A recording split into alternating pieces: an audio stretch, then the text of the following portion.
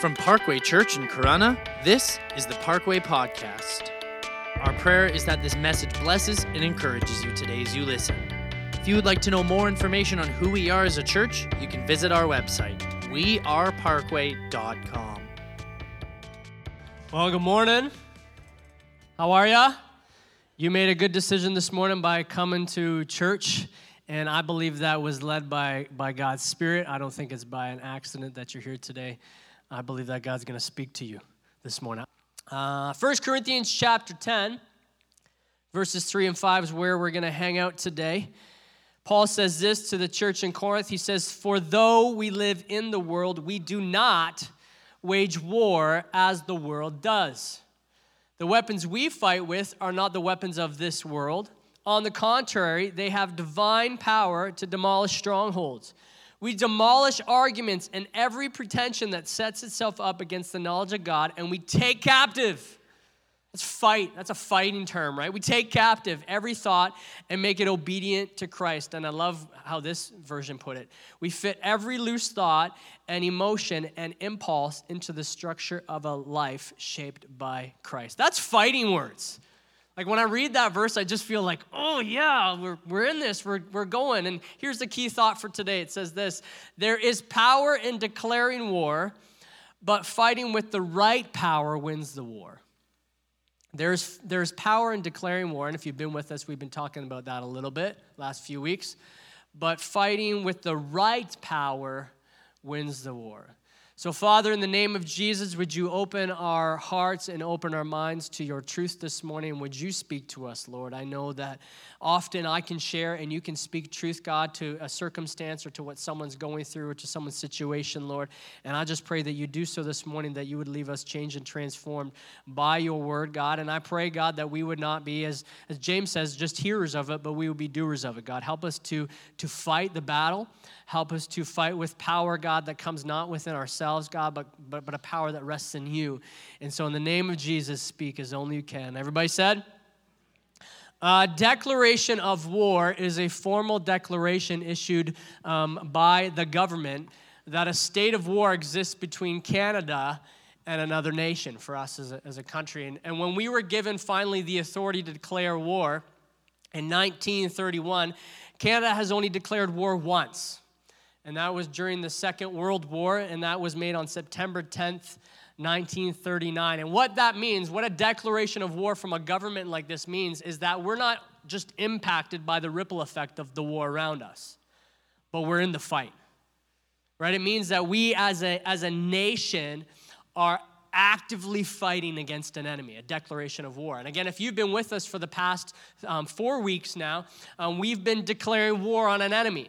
We've been declaring war on an enemy, and we've been talking about how we live in a battle that rages around us. And this is not a battle or a war that threatens us nationally, right? This is not a civil war. This is not a war against people, against flesh and blood, but it's so much more deeper than that. This is a war that exists for our souls. There's a war that exists that is raging around you, and it's for your soul. And so we've talked over the last couple of weeks, there's 3 enemies in this war. The first is the devil, or Satan, or Lucifer. He's a fallen angel, and he got kicked out of heaven, and he took a third of the angels with him for his rebellion. He wanted to be God, and so he got kicked out. And now he's tirelessly fighting against you and against me for our souls. The second enemy is the world, and this is not planet Earth, right? We're not fighting against planet Earth. We're not fighting against the people on this earth, but it's the value system, it's the worldview, it's the ideology that opposes biblical values and biblical ethics. The Bible says that we're not to be like the world, right? We're not to conform to the patterns of this world, right? But we're supposed to live to a different set of standards, right? We live to a different value system.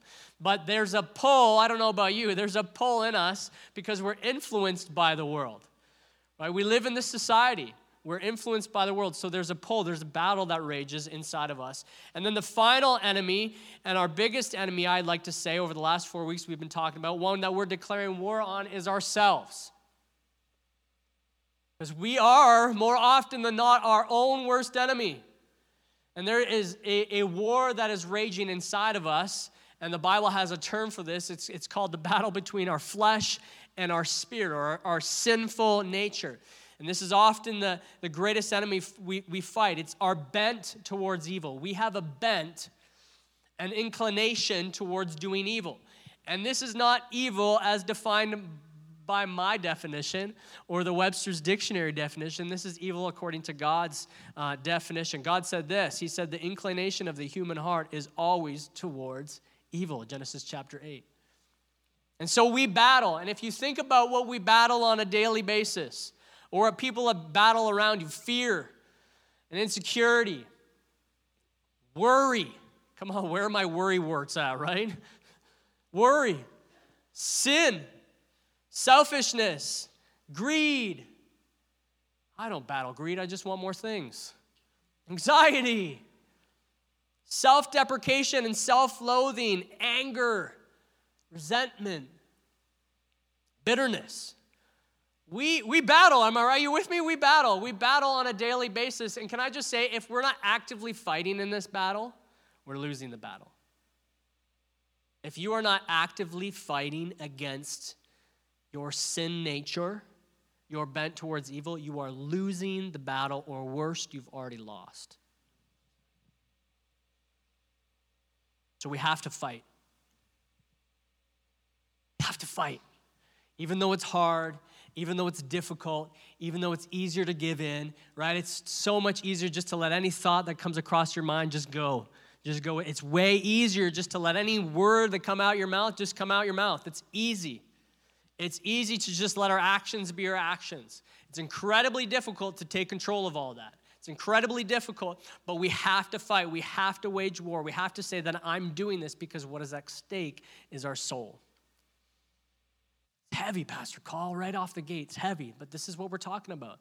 So we started this series talking about Teddy Roosevelt. Teddy Roosevelt in the Battle of San Juan Hill in 1898 was crossing the battlefield, and he crossed a barbed wire fence, and he says that as he crossed it, he committed himself to the war. Like he committed himself to the action before him, and he said that the power of a wolf rose in his heart, that he was determined from that moment on. And witnesses said that he fought differently after that point. Because there's power in declaring war. There's power in declaring war. But Teddy Roosevelt, he actually died when he was 60 in his sleep. And former Vice President Thomas Marshall said this. He says, death had to take Roosevelt sleeping, for if he had been awake, there would have been a fight. Is there fight in you?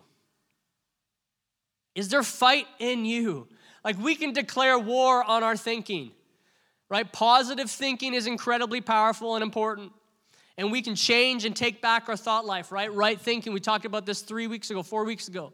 Right thinking leads to right feelings, and right feelings can alter our actions. We can declare war on what we say, right? We can work on the things that come out our mouth. We can work on speaking more life and less death, about building people up as opposed to poisoning people's hearts, right? Or our own. And we can declare war on what we do. We can change our behavior. We can work on that. But once we declare war, we have to fight. It's not enough just to be inspired in a nice little Sunday message and be like, yeah, I'm going to declare war on what I think and not fight. Like we have to fight. We have to go out there and we have to do something about it because it's a real battle. And if you haven't been with us the last 3 weeks, you have no idea what I'm talking about. But it's okay. You can go back and listen because we have them on the podcast. And where were you, by the way? Right? But it's a battle that we need to wage war. And so as the scripture that we're looking at today in Corinthians, Paul to the Corinthian church says we need to wage war differently. I want to read it again for you. It says this, Paul to the church in Corinth, he says, for though we live in the world, we do not wage war as the world does. So we battle a different kind of fight. We fight a different kind of battle. We're in a different kind of war. And the weapons we use are different. We don't wage war as the world does. The weapons we fight with are not the weapons of the world.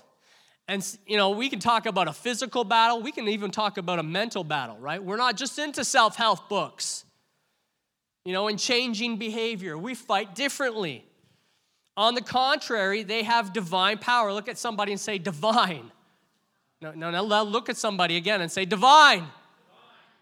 To demolish strongholds.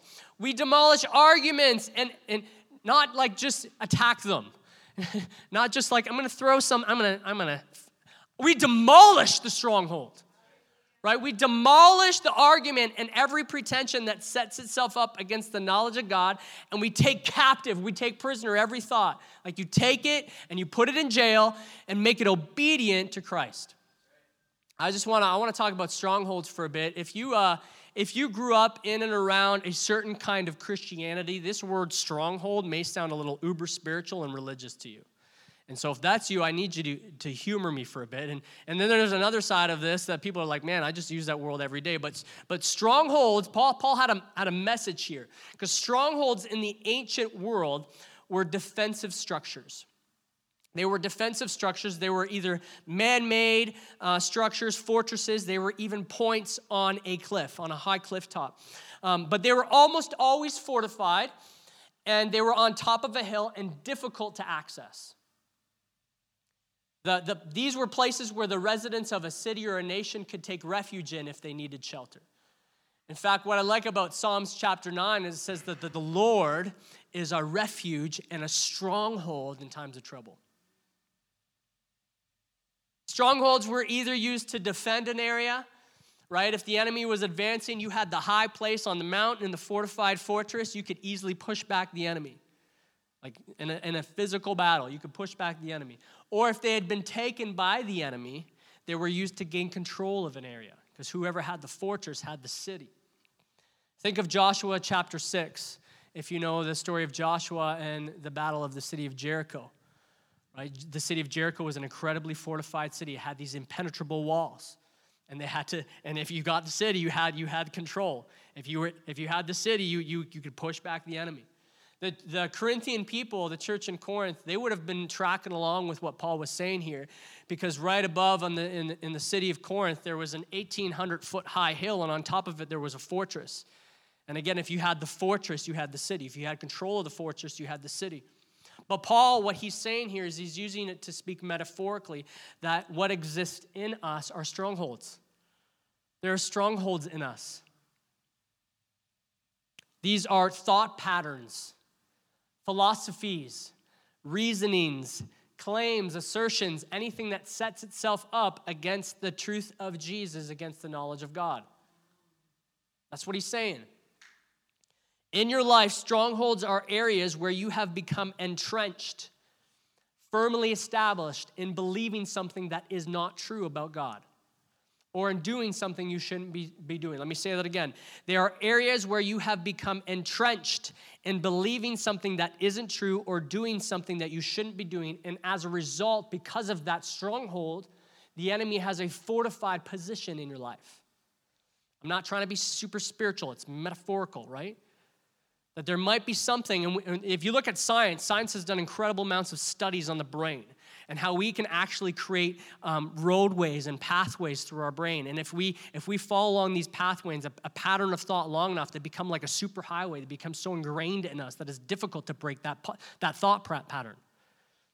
Habits are incredibly difficult to break because they become superhighways in our brain. So what Paul is talking about is he's saying that we have these things that exist in us that are entrenched, that we're entrenched in believing something that isn't true or doing something that we shouldn't be doing. And because of that, the enemy has position in our life. Right? He has a stronghold. He has a fortress on top of a hill. Right? He has the city. It's a constant pull in the wrong direction. And it could be centered around a hurt, maybe a disappointment. It could be centered around guilt. It could have been formed because of a mistake. Anything that allows the enemy to deceive you and to build up a stronghold brick by brick. So let me just give you some examples. It could be inaccurate ideas about Jesus. It could be incorrect interpretations of the Bible. Distorted perception of how God sees you or feels about you when you sin. Because you don't know the God of the Bible, you know how your earthly father treated you, and so you automatically assume that your heavenly Father treats you the same. But remember, he's a loving Father that chases after the 99, that goes after the bear and the lion. He grabs it by the hair and he strikes it down for you. Even sin, he chases after sin and he strikes it down by going to the cross. That's the God we serve. Unconfessed sin can be a stronghold. It could be something that you've done years ago, but it's just unconfessed. Pride,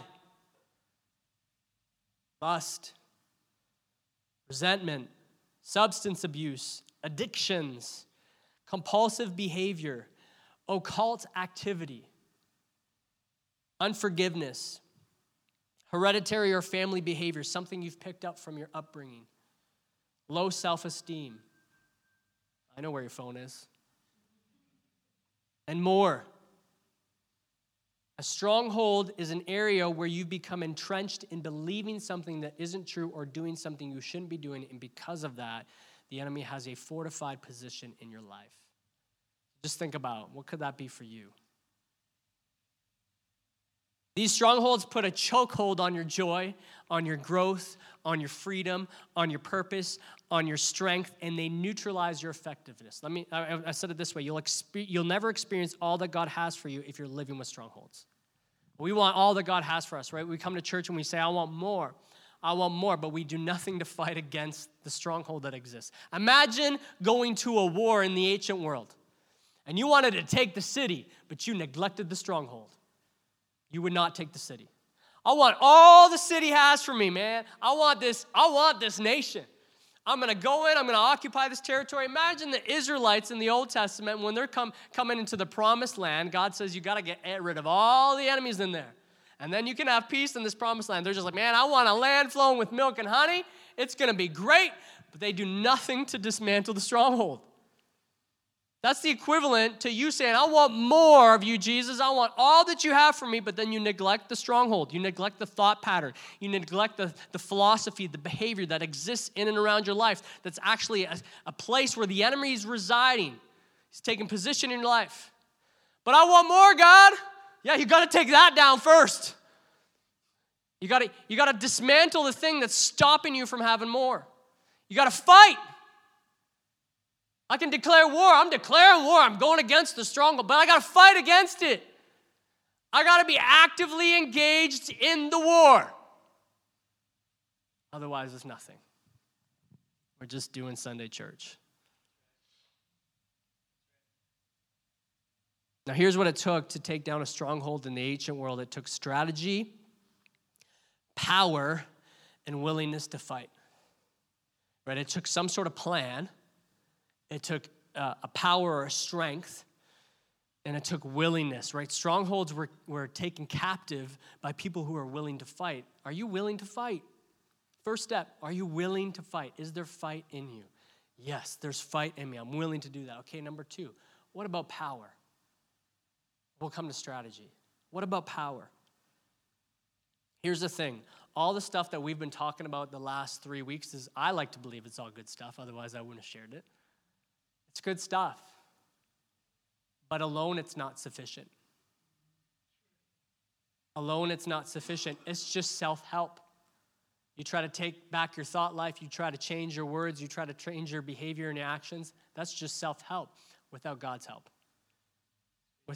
Without God's help, without the power of God, your fight does not result in lasting change. That's why so many people are trying to take captive their thoughts and trying to change their words and trying to change how they speak, and they're trying to change their behavior, but it does not last because you're trying to do it in and of yourself as opposed to actually bringing God into the equation, as opposed to bringing inside the power of God. It doesn't result in lasting change. And that's why people find themselves in these cycles and cycles and cycles of sin or repetitive behavior that they don't like. There is power in declaring war, but fighting with the right power wins the war. I think Paul knew this. Paul the apostle, who wrote to the letter to the church in Corinth, he said in Romans, I shared this a few weeks ago, Romans chapter 7, he says, I don't know why I do what I do. I'm paraphrasing. He doesn't say it quite like this. What I want to do, I don't do. And what I don't want to do, I do that. He doesn't say that. But he's talking about this battle that exists inside him. He's saying, I'm not winning the fight. I can't do this. And then he says this later on in verse 25. He says, thanks be to God who delivers me through Jesus Christ our Lord. I can't fight this without Jesus. I can't do what I want to do without Jesus. I can't stop doing what I don't want to do without Jesus. I can't win this war without Jesus. Thanks be to God who delivers me through Jesus. Thanks be to God.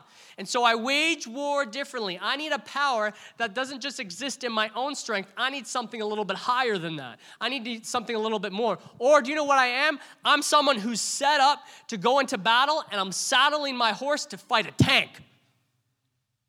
I'm ready to fight. I've declared war. I'm in this. And I get all my gear, and I get on my horse, and I square off against a full-blown tank. It's not going to work unless I have a different kind of power. There's a movie called 12 Strong that's set around the days just after 9/11. Al-Qaeda was hanging out in the mountains of Afghanistan, and an unbelievable, brave contingent of soldiers in this movie are prepared to go to battle against Al-Qaeda. And so what they do is they enter the country, and they team up with a local warlord. And the local warlord has said that they'll get the team within striking distance of Al-Qaeda. The only problem is they don't know if they can trust the warlord, because the moment they enter the country, there's like a bounty on their heads. There's like a price on their heads, but they got to do it anyway. But the problem is even more is they can't sneak up in the mountains to Al-Qaeda in traditional vehicles like pickup trucks, because they're going to hear them coming. So they saddle on what? Horses. They got on horses. And the most electrifying scene in this movie happens when these soldiers on their horses are squaring off against Al-Qaeda, and you see these tanks fitted with machine guns, pickup trucks fitted with machine guns and full-blown tanks. Now, they would have been doomed, right? That's just logic. A tank and a horse, that's not equal, all right? That's not fighting fire with fire. It doesn't work. But they had a higher power. They had a laser pointer, and they had a satellite phone. And all they needed to do was mark their target, make a phone call, and fire would rain from heaven, because B-52 bombers were circling up overhead. If they didn't have that firepower, if they didn't have that higher power, they would not have won the war. But all they had to do was mark their target. That's it. Make a phone call. Without Jesus, we're riding horses to fight a tank without any divine power. So we need the power of God. And do you want to know why? Because if you didn't need the power of God, you wouldn't need God. But you can't do it alone. There's this saying that's populated among Christian churches that says God doesn't give you more than you can handle. That's not actually in the Bible if you look for it. I like to believe that God gives you more than you can handle, because then you have to trust in him. I can't handle this. He's like, you're right. That's why I died on the cross. You need me. You need a loving Father. You need something outside yourself. When you look at the sun, why do we need the sun? Like the physical sun? Why do we need something that exists beyond our world to make our world function the way it functions? Because we need something outside of ourselves to exist. And it's the same with God.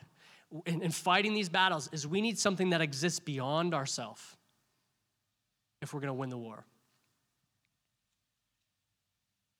So have you heard the phrase "fight fire with fire"? Somebody heard that? Well, I want to say this, that in order to win this war, you got to fight fire by being on fire. You got to fight fire by being on fire. The Bible says that when we give our life to Jesus truly, that the Spirit of God, the Holy Spirit, comes and dwells within us. We're given a deposit of the Holy Spirit. This is what the Bible talks about when it says that God lives in you or Christ lives in you. It's talking about the deposit that's been given to you through the Holy Spirit. It says this in Ephesians chapter 1. It says, when you believed, you are marked in him with the seal, the promised Holy Spirit. And it is the Spirit of God who empowers you, who gives you the power to overcome. I like how Romans 8 said it. It said this: if Christ is in you, then even though your body is subject to death because of sin, you're still going to die, right? Even though we've been set free and we can live eternally. The Spirit gives life because of righteousness. And if the Spirit of him who raised Jesus from the dead is living in you, he who raised Christ from the dead will also give life to your mortal bodies because of his Spirit who lives in you. So the same Spirit that raised Jesus from the dead dwells in you. The same Spirit that raised Jesus from the dead dwells within you. The power of God is living inside of you. You have the laser pointer and satellite phone. You can call and rain down fire from heaven. So we ask the Holy Spirit to fit us with a glove of power. The Holy Spirit is God's answer to our ability to fight this fight. And when you actively engage in your relationship with Jesus, the fire in you begins to burn brighter. And Jesus begins to occupy the high ground. He takes the stronghold. He takes the stronghold. I've encountered so many people who are losing the battle. And they say that I'm believing and I'm praying, but they do nothing to actually build the relationship with Jesus. They do nothing to make Jesus Lord of their life. The devil can't burn what's already burning for God. He can't occupy the stronghold when the stronghold is occupied by a higher force. He can't build strongholds. He can't deceive. He can't distort. He can't twist because too much of your head space and too much of your heart space is occupied by the Lord Jesus Christ. So that's if the deposit of the Holy Spirit is in you. There's a whole nother level to this. It says in Acts chapter 1, it says, you'll receive power when the Holy Spirit comes on you and you will be my witnesses. So let me just break this down. I want to simplify this for you. Acts chapter 2. Jesus died and he rose again. And he appeared to many disciples. They're like, wow, you're alive. And he's like, yeah, I'm alive. And then he says, wait here for the Holy Spirit. I'm going to go. And so he goes to heaven. He ascends into heaven. And he's gone. And so a contingent of brave, willing soldiers, disciples of Jesus, are waiting in this room called the upper room. And the Bible says that as they were waiting and praying, tongues of fire came down and rested on them. A laser pointer. Isn't that cool? I just thought it was cool.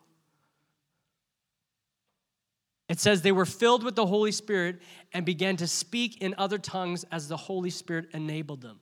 And other tongues here meaning they began to speak in a language not their own. God gave them an ability, a gift. Now, from that point, they had an incredible boldness to share the gospel. An incredible boldness to share, incredible passion to share what God had done. Now, I'm not going to get into all the details, but here's what happened. They didn't have power. They had Jesus, but they didn't have power. Then they did have power. Then they were incredibly passionate, bold, and gifted, and they could actually further the gospel regardless of persecution. And not the kind of persecution that you and I may face where someone's like, you're a Christian, and they make fun of you or mock you or don't like you. Like death kind of persecution. But regardless of that kind of persecution, they still had the boldness to further the gospel. And everywhere they went, even though they faced oppression, the gospel spread, and more people gave their life to Jesus because they had the power of the Holy Spirit resting in them. Why am I saying this? Because when we lean into the Holy Spirit that is in us, the deposit, and we ask that Holy Spirit to fill us with the power of God, when we ask the Holy Spirit to fill us with the power of God, it ignites us. It ignites us to move forward. It ignites us to move the kingdom of God forward, not only externally, but internally. Not only giving you the power to witness, as Jesus says, but if you have the power to witness, something's burning inside of you. Something's occupied space, right? It's occupied so much space that you want to go externally, that you want to spread the gospel. So many followers of Jesus have come through the cross, but they neglect what God did at Pentecost in Acts chapter 2, right? They have salvation, but they're not fueled for service. You may have fight in you, but until you rest on the power of God, you're losing the battle. You're losing the battle. The power of God is the person of the Holy Spirit. And so to fight the strongholds, I ask the Holy Spirit as a believer who already dwells into me to fill me, to fuel me, to give me the power, not only to be a bold witness and to fight externally, but to fight internally. Occupy the stronghold. Occupy the stronghold, because when I'm on fire for God, the enemy can't build strongholds. When I'm passionate about Jesus, the enemy can't set up a fortress. He can't twist, he can't distort, he can't deceive, he can't set up inaccuracies, he can't set up wrong interpretations of the Bible, because I'm on fire for Jesus. And so when I start to declare war on my thinking and what I say and what I do, I have the Holy Spirit fighting with me. It's no longer just self-help, it's God help. The Bible says, not by my might nor by my power, but by my spirit, says the Lord. So we ask God for the Holy Spirit. We pray and ask God for the Holy Spirit. And we got to want it. Got to want it. God promises, Jesus promised, if you are good, if you are evil, know how to give good gifts to your kids, how much more does a good father know how to give the Holy Spirit to those who ask? You got to want it. You got to desire it. I imagine that there were some disciples in Acts chapter 2 that weren't in the upper room. Right? I think the ones who wanted more of God were in the upper room waiting. But I think there's probably some disciples, some followers of Jesus that are like, yeah, I want the Holy Spirit, but I'm just going to get some pizza. I'll be back. I got to take care of some things. Yeah, I'm believing and I want more and I'm praying, but I'm going to go do some other stuff for a bit because I'm busy.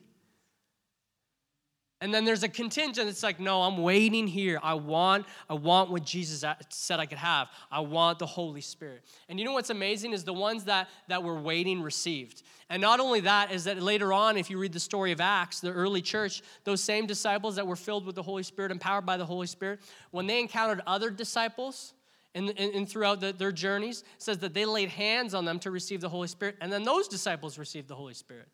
So there was a power that was existing in them that when they prayed for others, they could be filled with the Holy Spirit as well. So we may have a willingness to fight, but do we have the power of God to fight?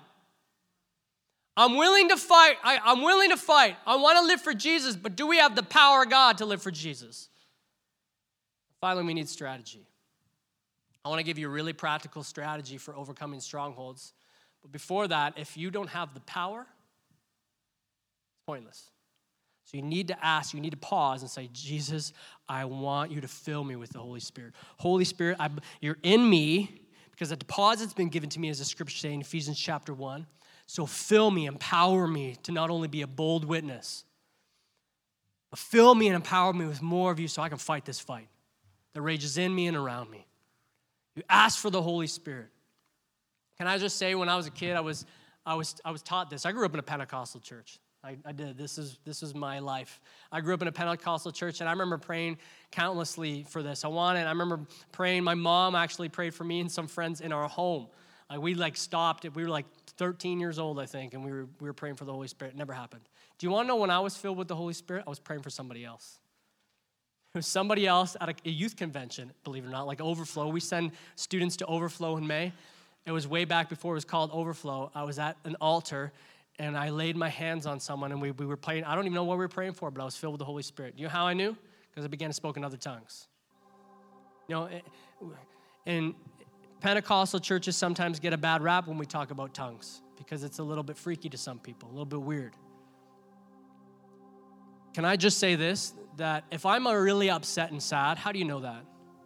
You might know I'm upset and sad, but you're going to know very clearly by the tears that are coming down my eyes.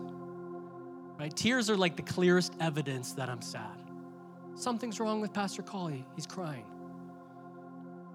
Something's up. You know when someone's been filled with the Spirit because the clearest evidence is tongues.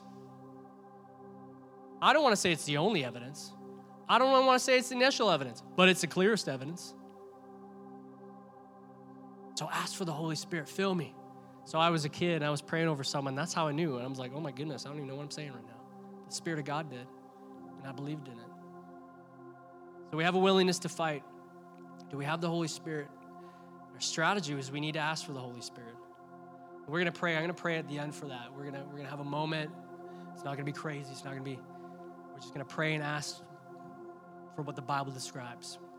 But let me give you a strategy for overcoming strongholds, right? Number one, and you might want to write these down because if I'm going to look for the keeners. The keeners are the ones that are writing it down. Number one is you got to spot them. You got to spot the stronghold.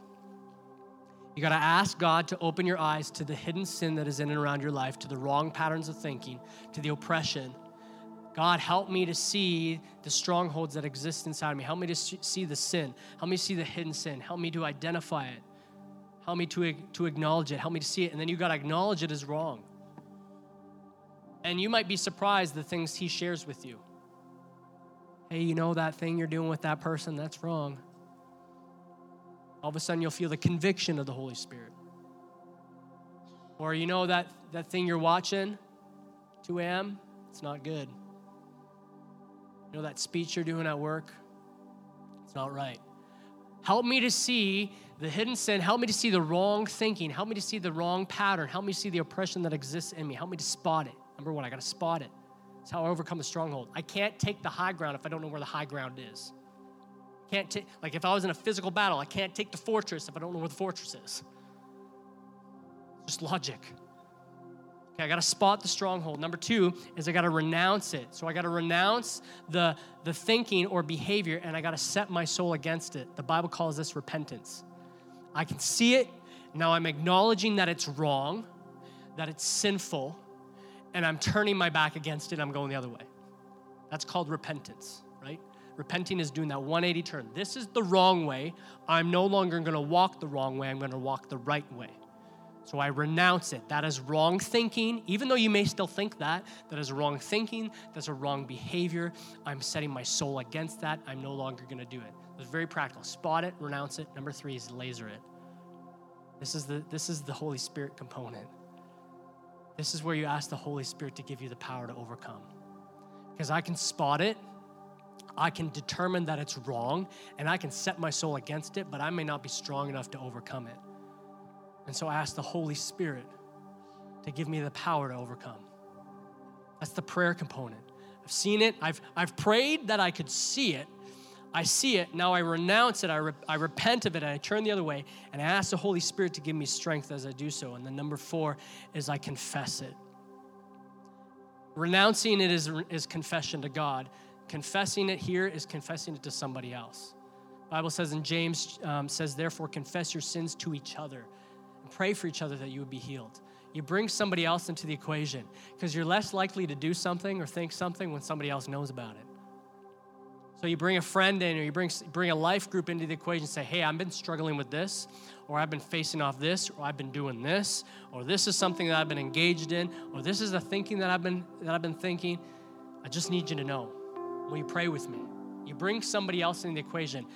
Number one should be your spouse if you're married, but bring a friend in. Sometimes it's easy to, depending on if you've got a healthy relationship with your spouse, it's easy to tell your spouse. Maybe your spouse isn't in that place, you got to find a friend. I got to bring a friend in. Right? Maybe your spouse isn't serving Jesus. It's difficult to talk to them about the sin that's in your life if they're not serving Jesus. Bring a friend in. If you've been sinning against your spouse, you got to bring your spouse into the equation. It's going to be incredibly difficult and hard, but it's going to set up your future so much better. So I confess it. Number five is I replace it. And this is a step people often neglect or forget, is I got to diligently build something in place of that sin, behavior, or thought pattern so that it can't be built again. So if I have the wrong thinking, I need to replace it with the right thinking. Okay, this is the wrong thought about Jesus. What is the right thought? Right? This is the wrong behavior. What is the right behavior? Because if I don't do that, what's going to happen is I may turn my back on it, but what's going to happen is I'm just going to come back to it, and it's going to be even harder and difficult to overcome if I don't replace it. That's what, when Paul says to take captive every thought, it's, okay, that is wrong, and here's the truth. I replace the thought. I replace the thought. I replace it. And then number six is I share it.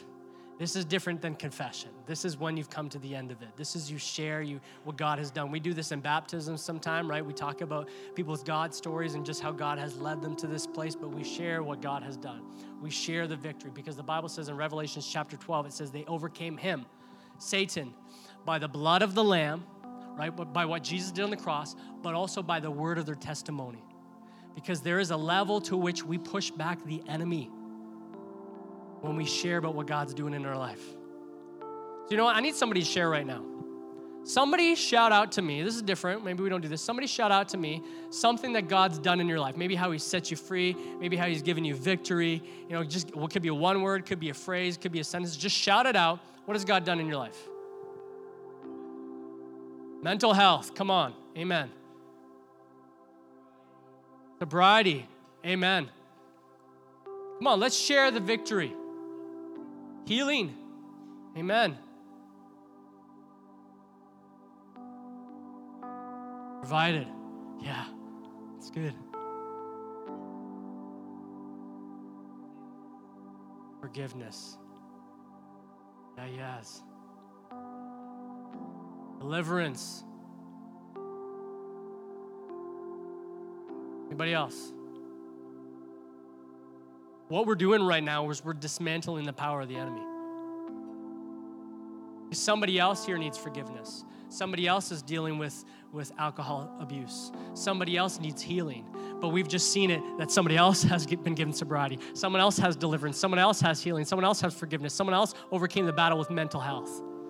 And because we can see it in someone else, all of a sudden there's something in us that rises up and says, I can do this too. Somebody else, come on. Peace. Set free. Toxic behavior. Wow.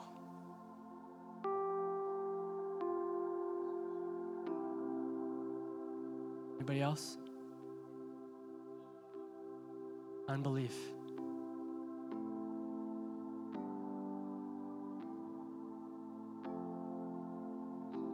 Unlimited blessings. Church, we share it. We share what God has done.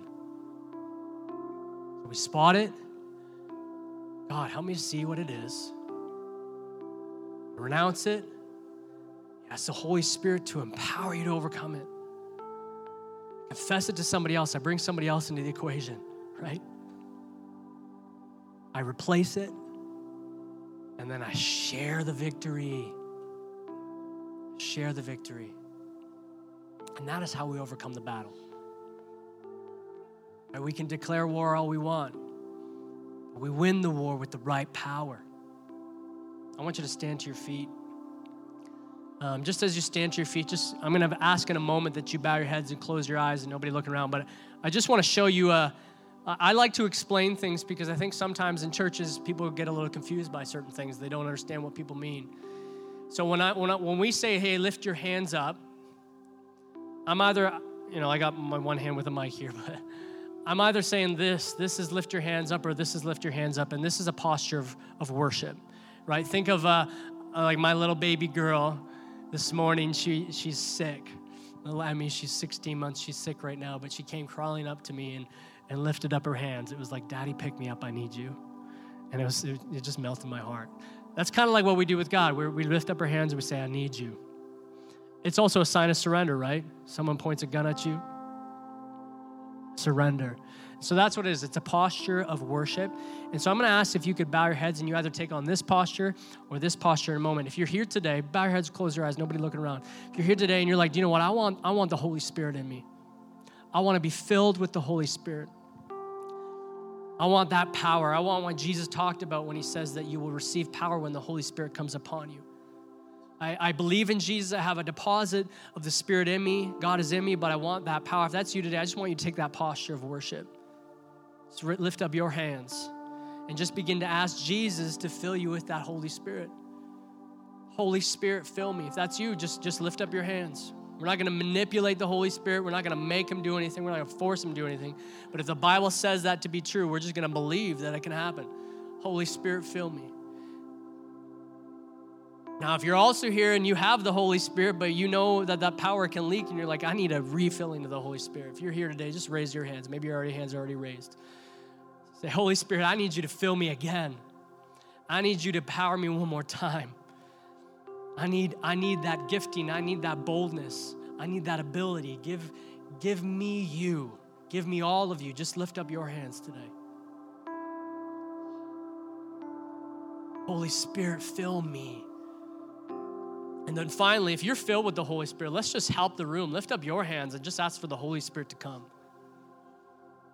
Holy Spirit, all over this place, would you begin to work? You see every hand. You see the desire and the willingness and the want, God, in the heart. And I just pray that you would fill. Come on, let's just begin to ask the Holy Spirit to fill us. Holy Spirit, fill us. As you filled that room in Acts chapter 2, as they waited on you in prayer, we just wait on you and ask that you would fill us right now. Holy Spirit, fill us.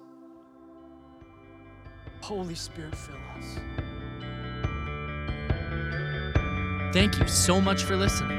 We hope that this message brought you closer with Jesus and gave you a better understanding of your walk with him today. If you would like to know more about who we are as a church, you can visit our website, weareparkway.com. You can also like us on Facebook and follow us on Instagram at parkway.church.